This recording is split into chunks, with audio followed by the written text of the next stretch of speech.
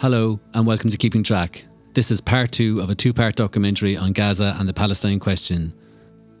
This episode deals with the events surrounding October 7th, 2023 and its aftermath. The following episode is a collection of several interviews I conducted with academics, historians, refugees, activists and Palestinians.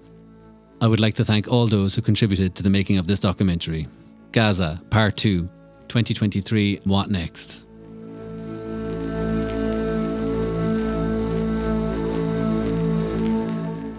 It didn't start on October the 7th. One could go back to 1948, 67, but certainly go back to the starting of the siege of Gaza in 2006 to 2007. There was an election. The results were not recognised. The Palestinians will say, well, we've tried everything. We've tried elections. Everything gets thrown back at us. So what are we supposed to do here? If you put 2.2 million people under pressure for 15 or 16 years, 2.2 million people is an awful lot of people, but, a couple of thousand or a couple of hundred are going to get really, there's going to be some kind of violent reaction. In the Gaza Strip, we have a population of ethnically cleansed people. All of them, if they actually go to the trouble of going to a room high up in one of the tower blocks of Gaza City, can see the lands from which they or their parents or grandparents were ethnically cleansed. What does any human feel in that situation? What does any human feel when added to that you actually have the gross conditions of shortage of food that Israel has imposed on these people? This is at a level, what's happening on Gaza, that it's way, way beyond what we have to deal with in Lebanon. I'm looking at people today in Gaza, I'm hearing them saying things like, I don't think I'll get out of this alive, I'm expecting to die. How many UN personnel have died there? And these are people working as aid workers. I cannot imagine that. You just don't know how you're going to react as a person. There is an element of that, you can't just forget us. You can't just assume we're going to continue like this. So what do you do then? Well, you tell them I exist. It's unprovoked, but that's not the truth. Nothing ever is unprovoked. There is a reason to why it happened. We are at war since 1948. You cannot ignore that. People are speaking about the 7th of October as if nothing happened before, as if it's something new. It was a scream for all of us to put the Palestinian case on everyone's life. What happened on the 7th of October is not about Jews and Judaism. It's about Zionism and settler colonialism and apartheid. Gaza is under siege since 2006 or 2007, and that's the biggest open prison in the whole world, with most populated area in the world. What happened is that citizens of Gaza, they don't have anything to lose. Is that sort of collective punishment justified? Well, international law tells us that it isn't. International law, these sort of things, they can matter in the long run, but it's really very minimal at the margins. As we've seen in Gaza in recent weeks, the Israelis don't care. And the Americans don't want to make them care. But one of the major phenomena of the 20th century is the process of national liberation, decolonization, anti-colonialism. Basically, at the point of massive decolonization, you have the creation of Israel, which goes against, the gist of self-determination through the expulsion and the violence against the Palestinians.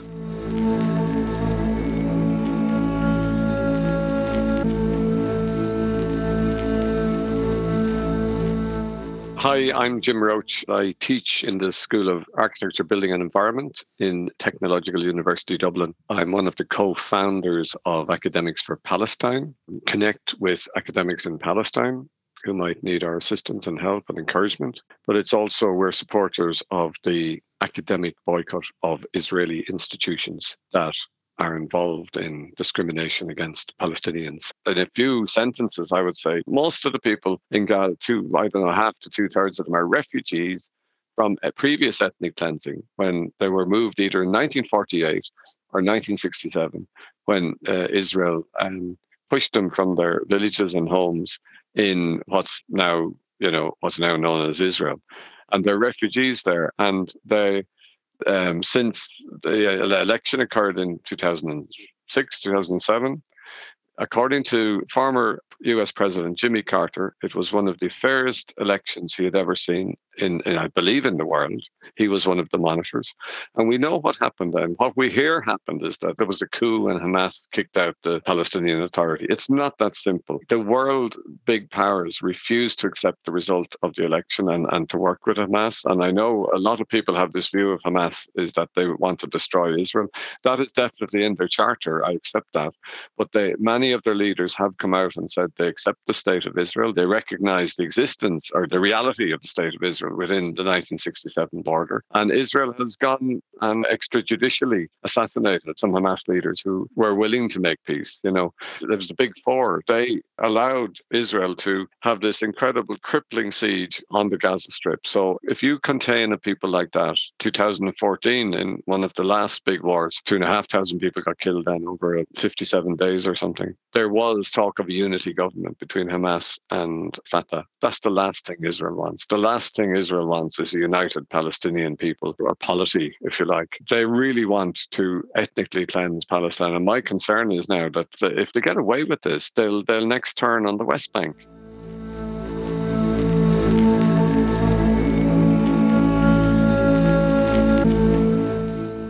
It was a big shock to me personally when that happened. I'm totally against the killing of civilians and taking of hostages, right? I'm an anti-war activist. I condemn the killing of all civilians in wars, right? I wouldn't get into the language that the media wanted us to get into at the time because it was on the kind of pretense that, oh, this is something new. This is now something new. And this is a start of, it's not a start of anything.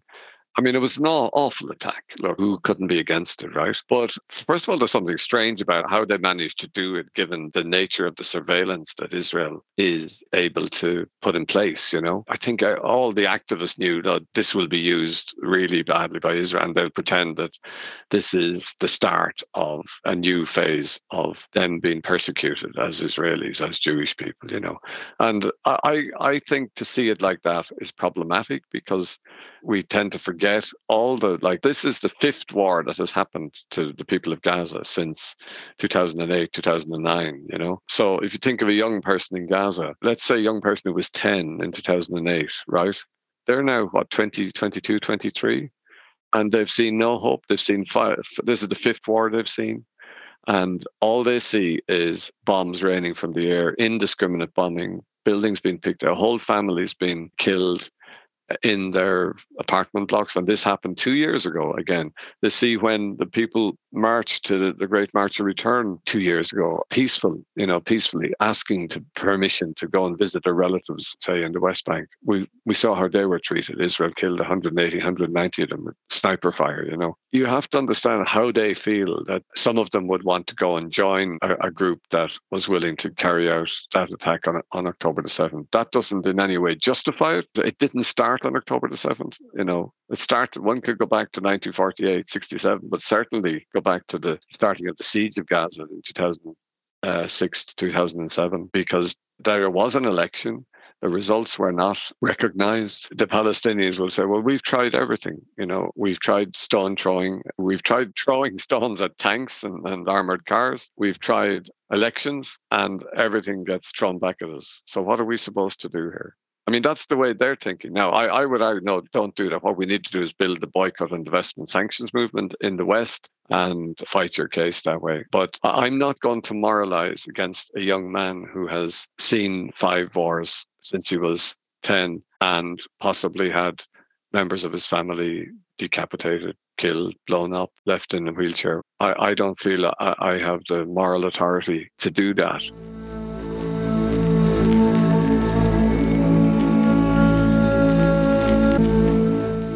Well, my name is Conor McCarthy, and I teach English in Maynooth University, just outside of Dublin. I have a long history of interest in Palestine and Israel and of Palestine activism. I wouldn't claim to be a scholar. The Middle East is not my area of scholarly activity, although I am a scholarly expert on the work of the famous Palestinian writer Edward Said. As I say, I have a long history of interest in Palestine. I was a founder member of the Ireland-Palestine Solidarity Campaign in 2001. And I was also a founder member of Academics for Palestine in 2014. And you'll know that Academics for Palestine is an academic group campaigning for the academic boycott of Israeli institutions of higher learning. Gaza is occupied territory. That has to be the kind of framework in which we understand what's going on. Obviously, what happened on October 7th was, for its victims, horrific and terrifying and violent. And I think it is historical. I dislike, or I have a lot of problems with, one of the Israeli framings of the story that refers to what happened on October 7th as a pogrom. The term pogrom, in my knowledge, has been traditionally applied to riots and murders of Jewish people in Tsarist Russia, in the Pale settlement, in Poland in the late 19th century. Those pogroms were assaults on Jewish people, murders of Jewish people, looting of Jewish businesses that were sponsored by the distinctly anti-Semitic Tsarist state. What happened on October 7th is something different. I think one of the reasons that October 7th is so striking for Israelis is that this was one of the very first times in 50, 60, 70 years of history where war was taken into their territory. Even in 1973, when Syria and Egypt, the common way that the 1973 war is framed is that Egypt and Syria attacked Israel. Well, in fact, they didn't attack Israel. They attacked territories that Israel had conquered in 1967, the Sinai and the Golan. I would condemn the murderous brutality of what happened on October the 7th. I think its brutality I've had a couple of conversations with people about its brutality. I think it's very striking. But I also would say that, is one person attacking another person with a machete or with a knife, is that any more or less brutal than a 2,000-pound bomb being dropped from 10,000 feet, the shrapnel from which will shred hundreds of bodies? So I think some of these comparisons are problematic. I would condemn all violence, all killings of civilians.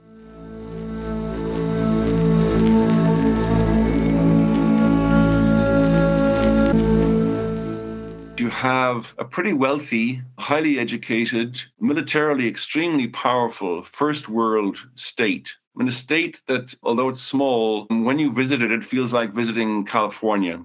Basically, a high-tech state, a state with an enormous military apparatus.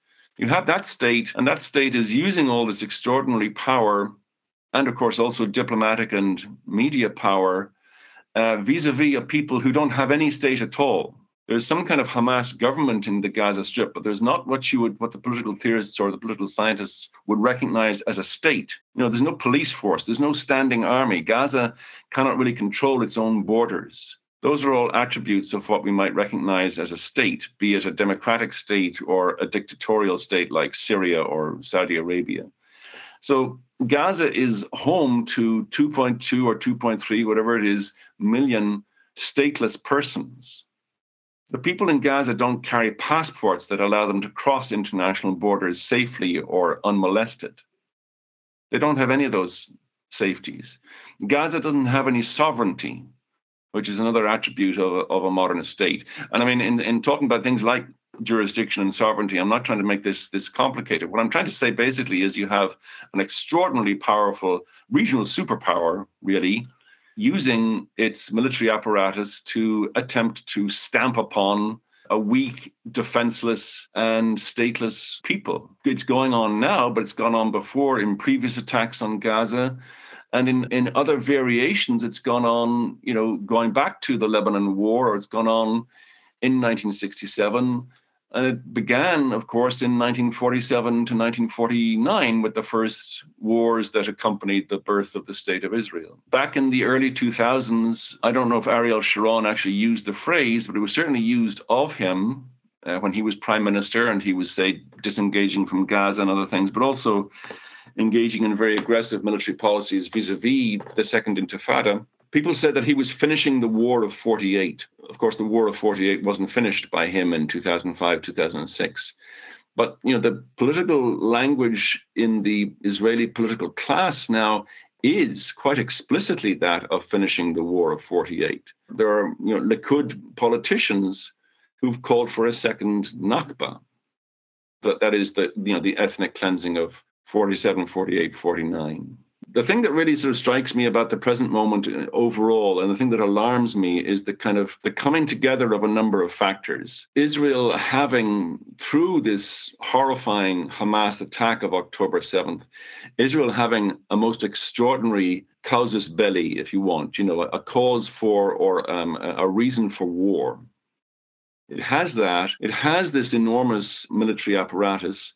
And in a way that is more unusual, it has extraordinary support from all the major Western powers. The United States, the biggest countries in the EU like Germany and France, the United Kingdom, and it has ambivalence from other major powers around the world like Russia and China. And when you combine those factors and then you listen to this dehumanizing and horrifying language coming from a variety of Israeli politicians, whether it's the defense minister, again, you'll be well familiar with this by now, referring to Palestinians as human animals, or if you have the Israeli president, Isaac Herzog, saying that a whole nation is responsible for what happened on October 7th.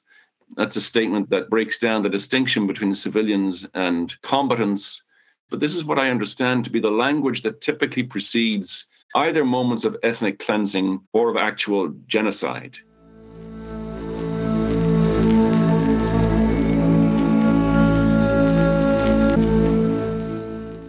Hi, I'm Jim Bowen.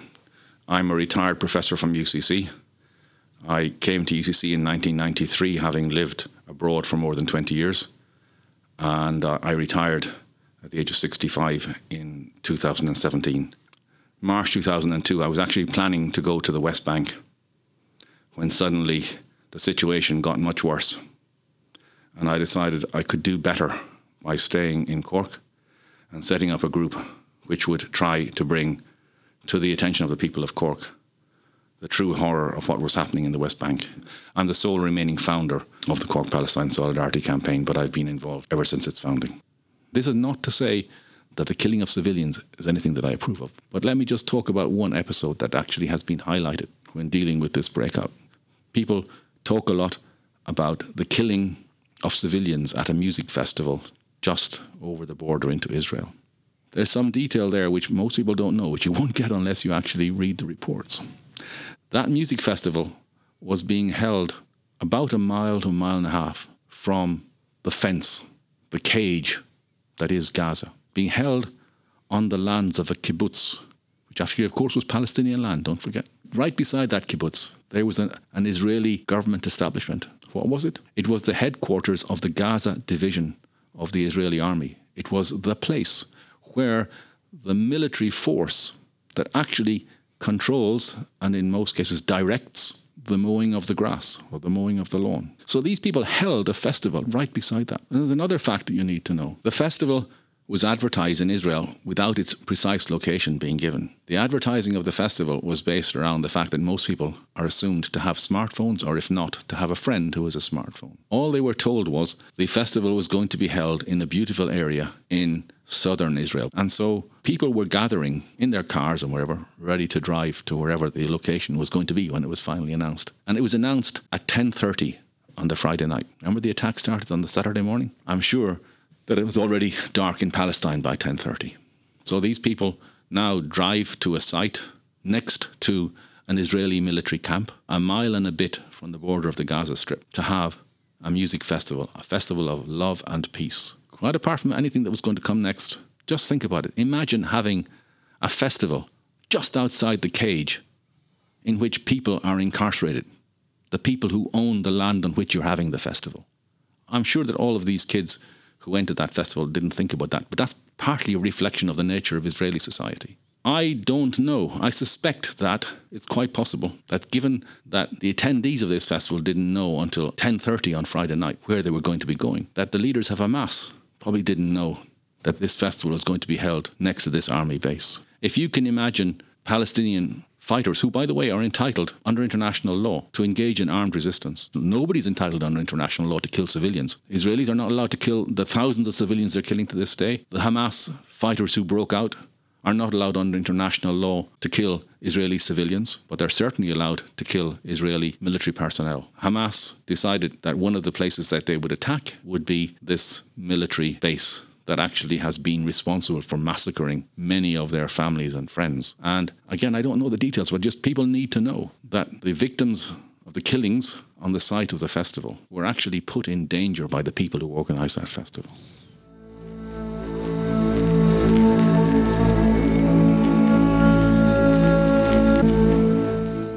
tell you what my reaction was on the morning of the 7th of October. This attack, this breakout, this prison breakout, this slave revolt, that's what I want to talk about. It's a slave revolt or a prison breakout. These people are as human as we are.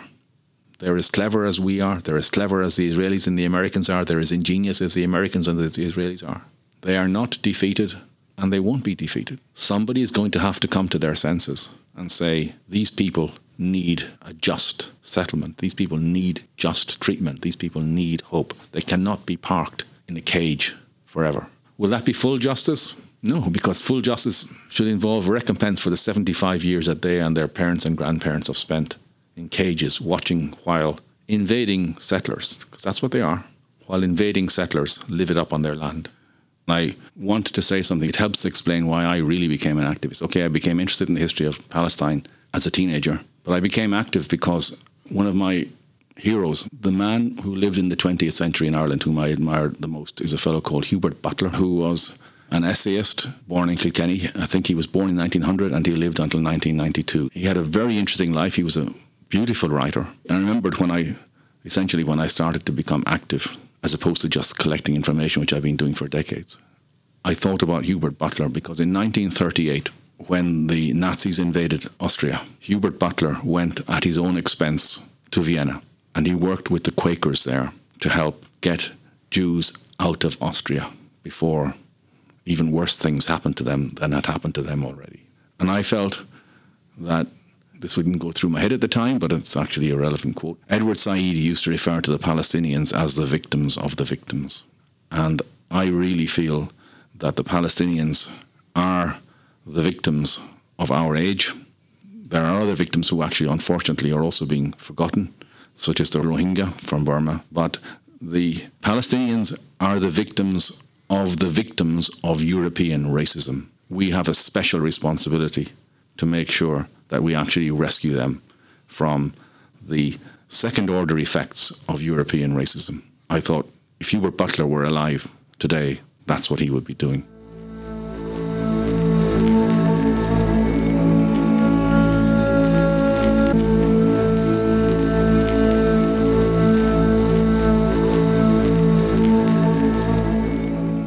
Most everybody will say this, that it's the result of a very long historical relationship of oppression, dispossession, ethnic cleansing. Going back, we could start at 47, 48. Obviously you'd have to consider the years of the Mandate as well, but particularly in terms of the Nakba, when 750,000 people are dispossessed, villages are razed, there are massacres, famous ones like Deir Yassin, etc. And Gaza is a population, 2.2, 2.3 million people. Most of them, 70-80% of them are refugees or descendants of refugees. Since 2007, the Gaza Strip has been under siege. Very little goes in, very little goes out, constantly under surveillance. I went to Gaza quite often. Gaza was the biggest open-air prison, this is true. And I think this would be my analysis, that the situation, was getting worse and worse.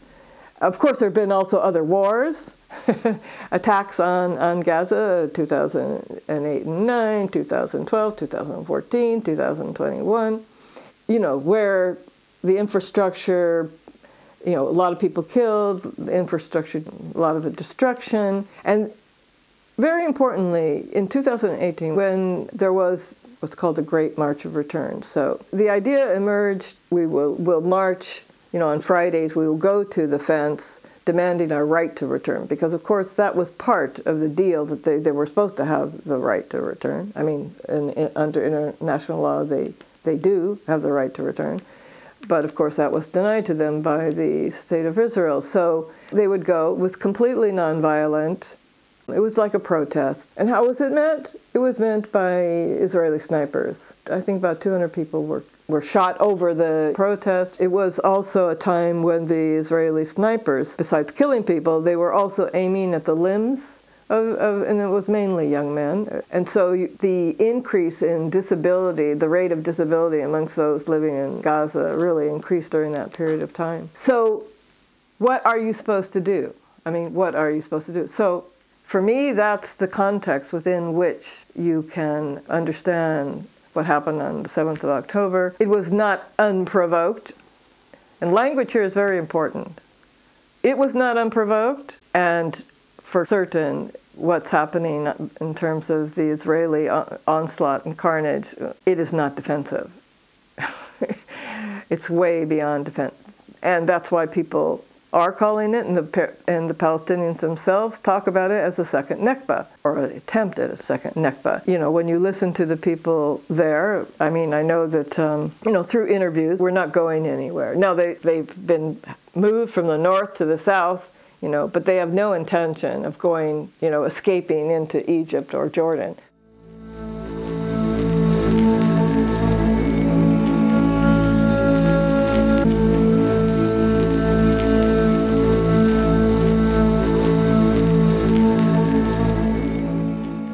I'm Nedaa Yousef, a third-year PhD student. I am doing international law and human rights. I came to Ireland 3 years ago. I'm originally from the West Bank, a small village in the West Bank in Palestine.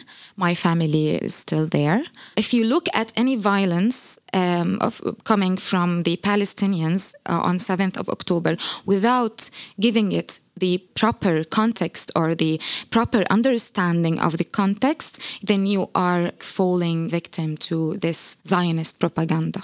You cannot say, oh, they just went crazy on that day. Palestinians went crazy, they went wild, they just attacked us and they are savages, they just do this and that. No, what happened is that they just wanted to do, I'm not justifying again, but I'm just saying that the context or the aim of all this thing was to get our prisoners out, to free our prisoners. And this is like officially known, if you search what is the reason behind this, it is that, not because Palestinians are bloodthirsty people or animals, As a Palestinian, we've been under this colonization, the Israeli colonization of our land since 1948. So for 75 years, we've been colonized. And then since 1967, the West Bank and Gaza, they are occupied. And the Israeli occupation is illegal. And of course, beside the fact that it's immoral, but it's also illegal under international law. And so it's not only occupation, but everyday oppression, everyday apartheid, everyday detention. They have 6,000 Palestinian prisoners. 200 of them are kids, are children, and 40 or 70 of them are women. And so these prisoners, they are in Israeli jails. They don't have the right. They are not there for criminal activities. They are there for their political identity, for their identity as Palestinians. They have even laws to detain us. They have administrative detention, which is basically that Israeli occupation forces are allowed to detain Palestinians in the West Bank and from Gaza just based on suspicion. Mere suspicion, which means that they don't present them to the court. They don't have the right, they don't have the right to go before the court because there is no accusation.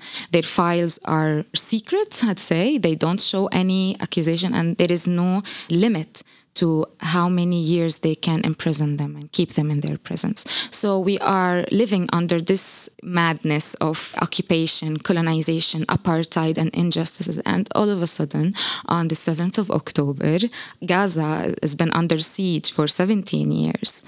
Which means that they don't really get to live their life or move outside of Gaza or allow things to enter Gaza freely. And so this siege and 5 wars on Gaza all led to what happened on the 7th of October.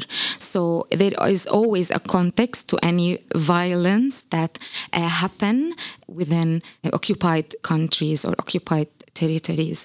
And so, of course, what happened to me as a Palestinian on October 7 was just a retaliation. It was a result of this endless, unstoppable violence by Israel against us.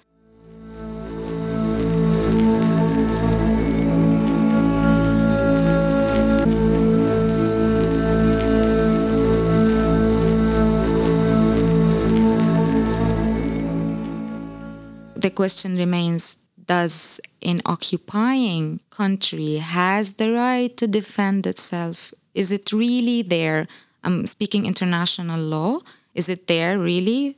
It's not true. The occupying forces, they don't have the right to defend themselves. But let's assume that this is what they are doing at the moment.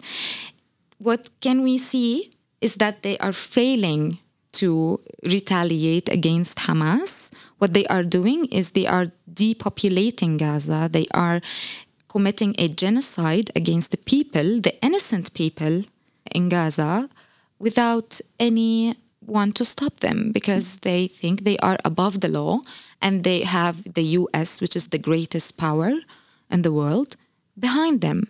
So they are giving the justification as, what happened on 7th of October is a terrorist attack, and therefore we have the right to defend ourselves. So let's go commit a genocide.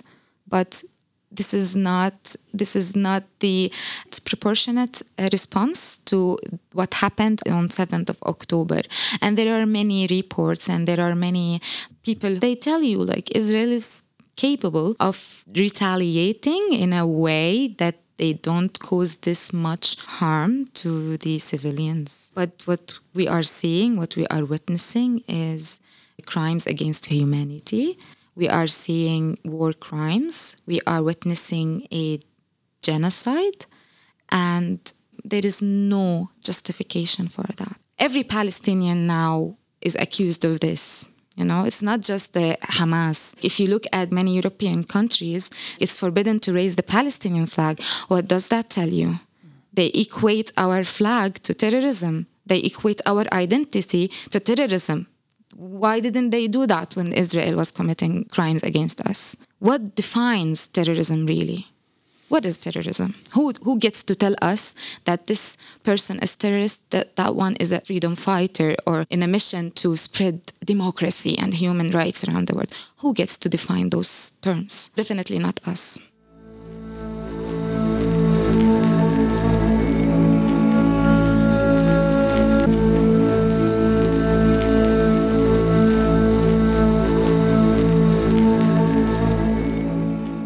I'm Ikhlass. I was born in Morocco, but I grew up in France. And I'm actually in a Master of Research in International Relations to be a researcher in the subject of international relation between Latin America and the Middle East. I grew up in an Arab household that was always advocating for Palestinian rights. I grew up hearing, listening, watching sometimes videos about the conflicts that were unfolding in the region, like in Iraq, Libya, Syria, Lebanon, and Palestine. I'm a pro-Palestinian activist. I have a very strong personal connection to this cause. I feel like for many years, Palestinians tried to make their voice heard. Like we have a few years back, we have the March of Return. That was a Pacific march in Gaza. Then many of the protesters were massacred. They tried, I feel like, everything to get heard, and people were hopeless, and it happened on the 7th of October. It was a scream for all of us to put the Palestinian case on everyone's lives, because like for sometimes like we forgot that there was a problem happening in the Middle East, that Palestinians were losing their rights to live, either in Gaza or in the West Bank. People are speaking about the 7th of October as if nothing happened before, as if it's something new, as it's a scream from the Palestinian people so that people can see what is happening there for like 75 years, because now we have a lot of historians forgetting the context between the 7th of October. There's like 75 years of occupation. They were deprived of their human rights. Many of the Gazan people that are now living in Gaza were descendants of refugees that were forced to leave their houses because of the Nakba. I feel like they want to complicate this issue.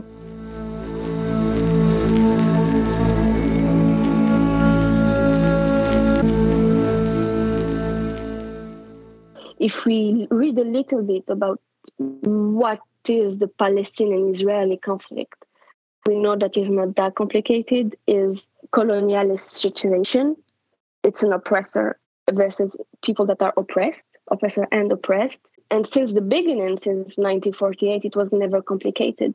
Palestinian people that want to go to live freely and to walk freely in Palestine, because people that are now living in the refugees camps in Syria or Lebanon cannot even go back to their houses or to their villages because most of them were massacred, were destroyed, but also because they don't have the right to go there. And even in the West Bank, people cannot go to a place from another. So it's not complicated. It's people that need to be free, people that need to have human basic rights. What is now happening in Gaza, I feel like if we let this happen, Gazans go into Sinai or in the desert of Jordan, we are crossing a boundary and we may let Israel do whatever they want to do. Because of this guilt, it's funny actually when they accuse us of being anti-Semitic, because I feel like anti-Semitism was really important in Europe and it's just crazy how they are trying to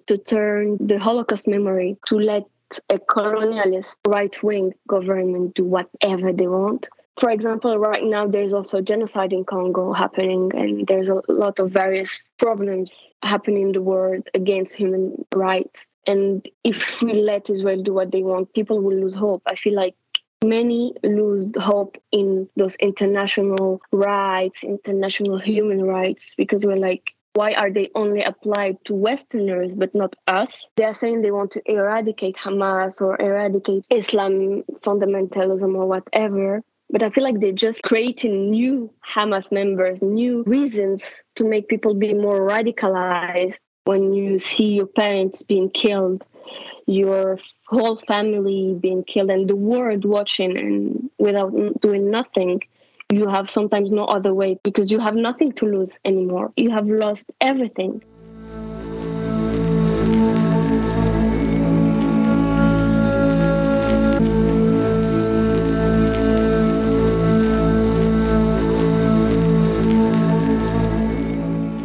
Hi, I'm Rola Abu Zeid O'Neill. I finished my PhD in sociology about Nakba and internally displaced Palestinian women, and I checked memory and the trauma and how the narrative, the Palestinian narrative of the internally displaced Palestinian women transfer from one generation to the other generation. I'm an activist. I am a feminist, a human rights activist who came to Ireland nearly 17 years ago. I'm originally from Nazareth, a Palestinian citizen of Israel, and I had a huge career there on human rights, on women's rights, and civil society, and definitely in politics, because being citizen of Israel and Palestine, politics is your daily life. It's like the air that you breathe. Gaza is under siege since 2006 or 2007, and that's the biggest open prison in the whole world, with most populated area in the world. What happened is that citizens of Gaza, they don't have anything to lose. The feeling that we don't have anything to lose.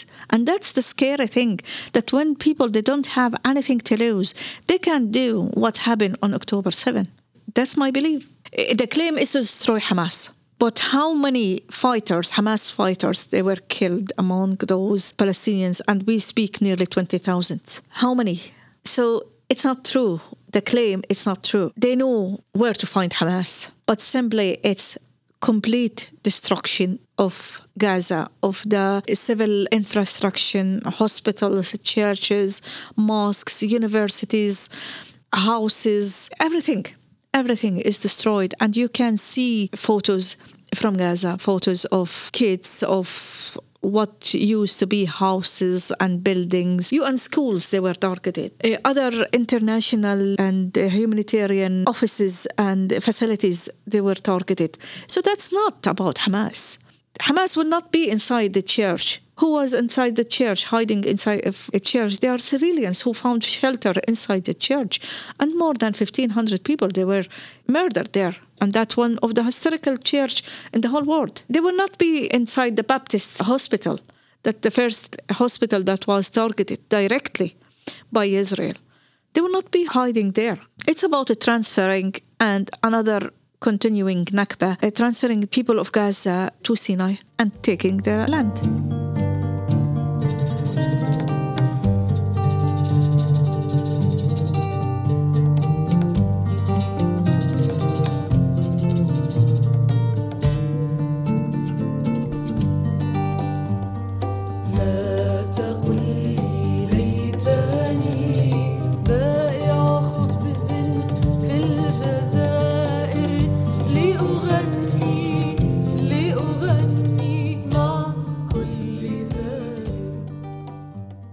The only hope is someone in the US, the UK, could say, let's stop, because what they are doing at the moment, regardless of what they say, this is not about Jews, it's not about Israelis themselves, it's about US and UK and some European interest. And they will just continue to fight us until the last Israeli man or woman standing. So somebody have to say, enough is enough, because this project is failing, and let's go with possibly for South Africa style, where let's live together. Let's have one state. Whoever wants to be on that state, on both sides, it's fine. Equal rights. But I can't see, because I can't see any leadership on their side. Since Ariel Sharon died, he was the last king of Israel, and they didn't have anyone else. You just hope that someone will accept that we are not going to disappear. We will be there. We will always be there. I will finish with this. Even if they kill all of us, they cannot win. Because even if you kill a whole population, what are you winning there? How can you survive after that? If the Nazis survived, they can survive if kill all the people in Gaza. They can't. And thank you.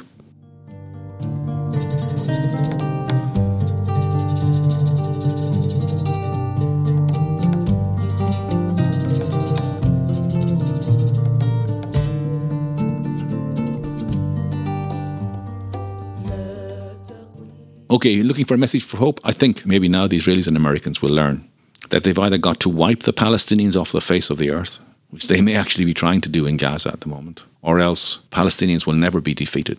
America should learn that it's on a hiding to nowhere. It is supporting a criminal regime, it's supporting a rogue state based on ethnic cleansing. There can be justice if Israel will give up its dreams of hegemony over an indigenous people and will actually agree to live with them in peace. I think there can be a peaceful situation. The model to be followed is not the two-state solution. The model to be followed is something like South Africa, which is not perfect. But if you remember back in the early 90s, there was actually a bunch of bitterender Boers who wanted to carve out a smaller white state in South Africa, and the world just brushed that to one side.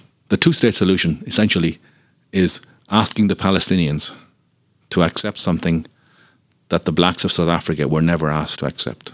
They were never asked to accept the pretense of sovereignty on small Bantustans.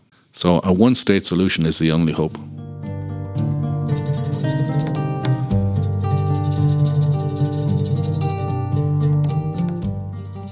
There's no military solution to this. Israel can't win this. It can flatten Gaza. It will only create something much worse than Hamas. And Hamas can't win. You know, no resistance group can fight one of the largest militaries in the world and hope to win it. It's a pipe dream. There is no military solution. And if there's no military solution, then there has to be a peace process put in place.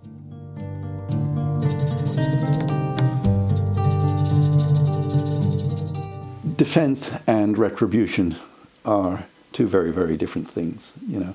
I mean, their stated objective is to wipe out Hamas. They won't get rid of Hamas. They may get rid of the leadership, but you think of the sort of US action against Al-Qaeda after September the 11th, 2001. They went to war against the Taliban in Afghanistan. There was some argument at the time that they should take a sort of a much more focused approach against Al-Qaeda as opposed to going after the Taliban in Afghanistan.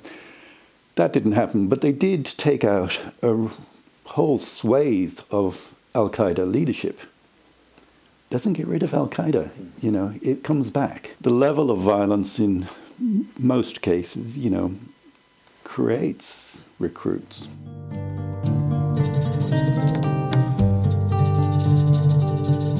There was for a long time a kind of a dream of a single state, secular state, which would be a place that both Jews and Muslims and indeed Christian Arabs could live in as well. I think most people would say, no, that's not going to happen because it's simply not realistic with all the bitterness that's there. Is it in the minds of the average Israeli that they're living in places which were once somebody else's?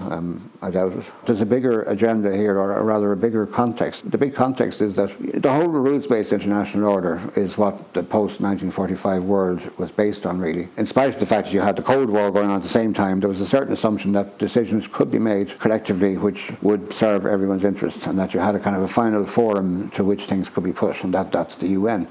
And that was breached on several occasions, obviously. It was breached by the Arab-Israeli wars, for one thing. But I think what we're learning already from Ukraine is that the world is now returning to a much more primitive place where might is right. In a sense, we're back to the 19th century, except that the players have changed, because now you've got Russia, which I think is much weaker than it looks, really. You've got the United States, and then you've got China, and then you've got the rising power of certain developing countries, the so-called BRICS. And you're probably looking at the end of that period that we could say would be one where everything was settled by negotiation. And what comes after us, I mean, I don't know. I mean, the nightmare scenario obviously would include people deploying nuclear weapons and things like that. And the Russians could do it, and maybe the Israelis could do it. Everyone knows they have them. I think it's pretty scary from that point of view. I'd be very pessimistic.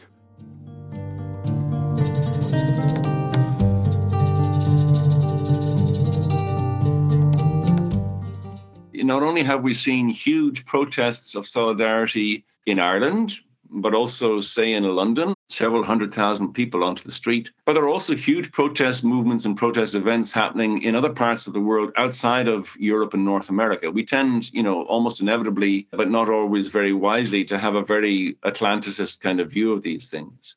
But there have been huge protests across the Arab world. There have been huge protests in other parts of the world, huge protests in India, in other Muslim countries. I suppose, what you take from that is that ordinary people on the street, whether in the United States or in India, ordinary people are always ahead of their governments. They're nearly always ahead of their governments when it comes to understanding a situation or responding to a situation. I think that solidarity activity is very important. In the belly of the beast in the United States, a Democratic representative was asking her colleagues rhetorical question, how many Palestinians will it take for Israel to develop a conscience and stop? And a Republican representative in the same legislature said all of them. In other words, this Republican was suggesting that all Palestinians should be killed. And this is in the United States. This is in the great democracy. But there are very vital and large protest movements in the United States, and they're worth attending to.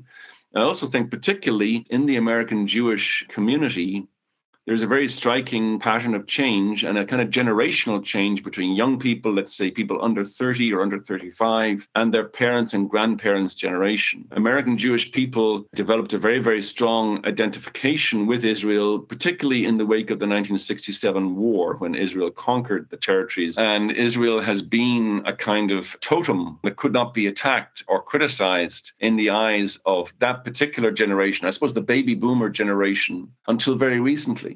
But if you look at the protests on American college campuses, including in the most prestigious like Columbia and Harvard, the level of student protest, the level of American Jewish student protest through groups, wonderful groups like Jewish Voice for Palestine, that level of protest has been very, very striking. One of the things that Israel doesn't really realize or doesn't properly understand, all these images of horror coming out of Gaza are deeply, deeply damaging Israel's profile in the country that matters most for Israel, which of course is the United States. Of course, it helps to fund it, it arms it, it gives it diplomatic cover and so on. And of course, there is dissent inside Israel itself, but it is real.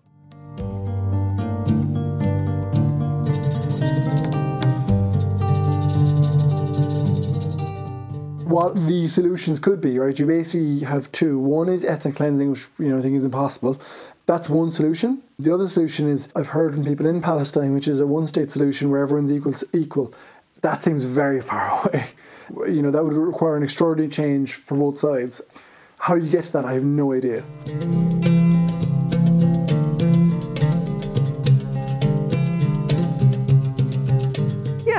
Students always ask me, what's the solution? These are very bleak times for the Palestinian people, and to be honest, I find it extremely hard to watch what's going on. It's just unbelievable. And all of the commentators, in terms of the amount of bombs that have been dropped and the destruction and the killing, the numbers that are being killed, the number of children being killed, the number of civilians being killed.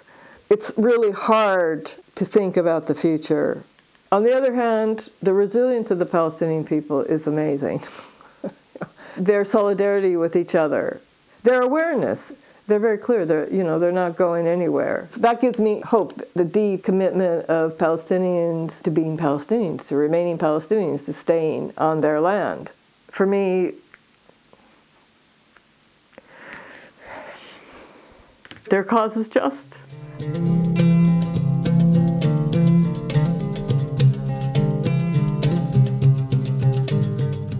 I want to say that if you will look at the streets internationally, in Europe, in US, many areas in the world, the people, they support Palestine and they protest against the Israeli attacks and shelling and for ceasefire and for the kids of Gaza and the civilians of Gaza. There is no safe space. There is no safe place in Gaza. There is no safe time in Gaza, shelling day and night. So, and I feel lots of shame when I'm trying to go to bed early just because my day was hectic. Palestinian parents, they don't have this opportunity to wrap their kids and to bring them hot drink or anything. The water that they drink is not suitable for human use, but there is no option. That's what I want to say. And I hope I'll say, you're amazing, you're brave. You teach us lots of lessons.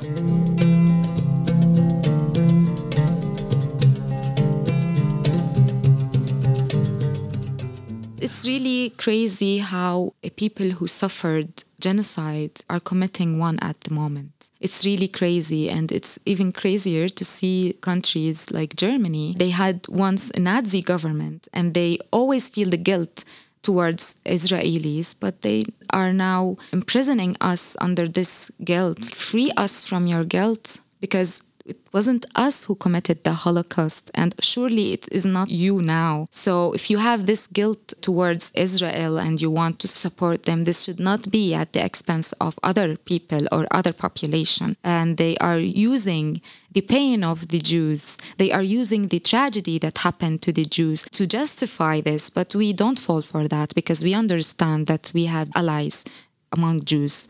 We are getting to a place where we can see people recognizing our suffering, understanding more what is the Palestinian cause, what happened. They are reading more, they are educating themselves more, they are talking more.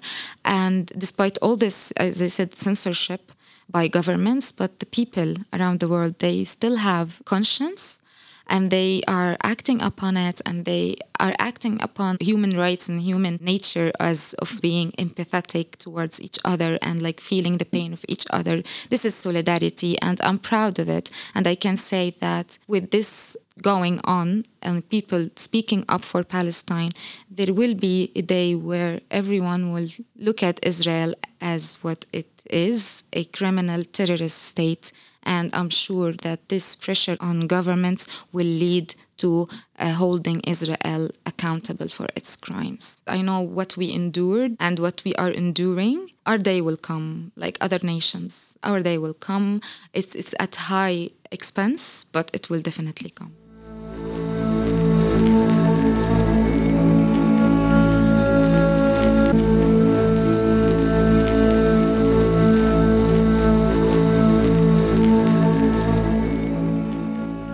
Can do small things. And I think these are very small things, but, and maybe I'll finish with this, the metaphor of a key and a door. A key seems like a very little thing, right? But it's used to open a very, very big door, right? And I guess the big door that I'm hoping is opened by these very small actions is one which leads to a more peaceful future, whatever form that may take, in which Jews, Christians, Muslims can once again live side by side in peace in this land with full democratic rights, in which you don't have a state defined by that it's a Jewish state, a Jewish-only state, but rather you have, and I don't know what institutional form this will take, but in which the rights of all peoples are recognized.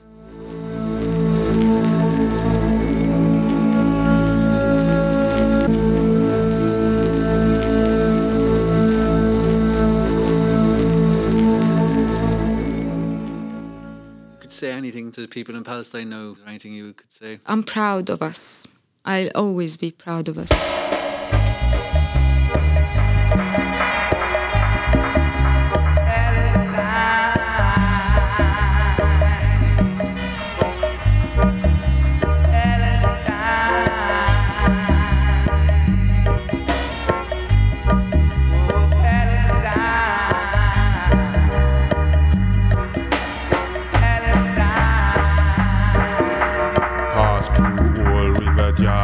Make one step in a old Jericho. Gone through the wilderness to the land where the great olive tree doth grow. Hail Abdullah and Fatima chant one love stay cool, amen. Check out the old time warrior in the old town of Jerusalem.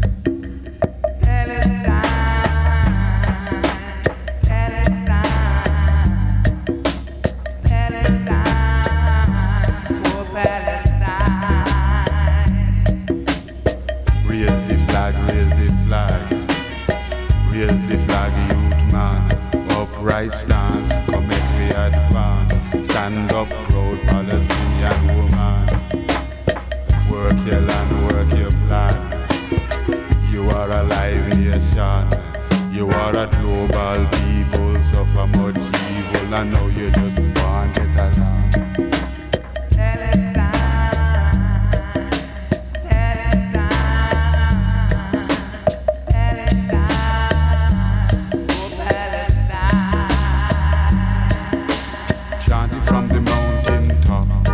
Palestine live. In song and poem chanted, Palestine live. In your drums and in your lute, Palestine live. We have always known the truth, Palestine live. Chanted children in big voice, Palestine live. Dancing eyes, collect your prize, Palestine live. Rise up like the star you are, Palestine live. Shine and let your light shine far, Palestine live.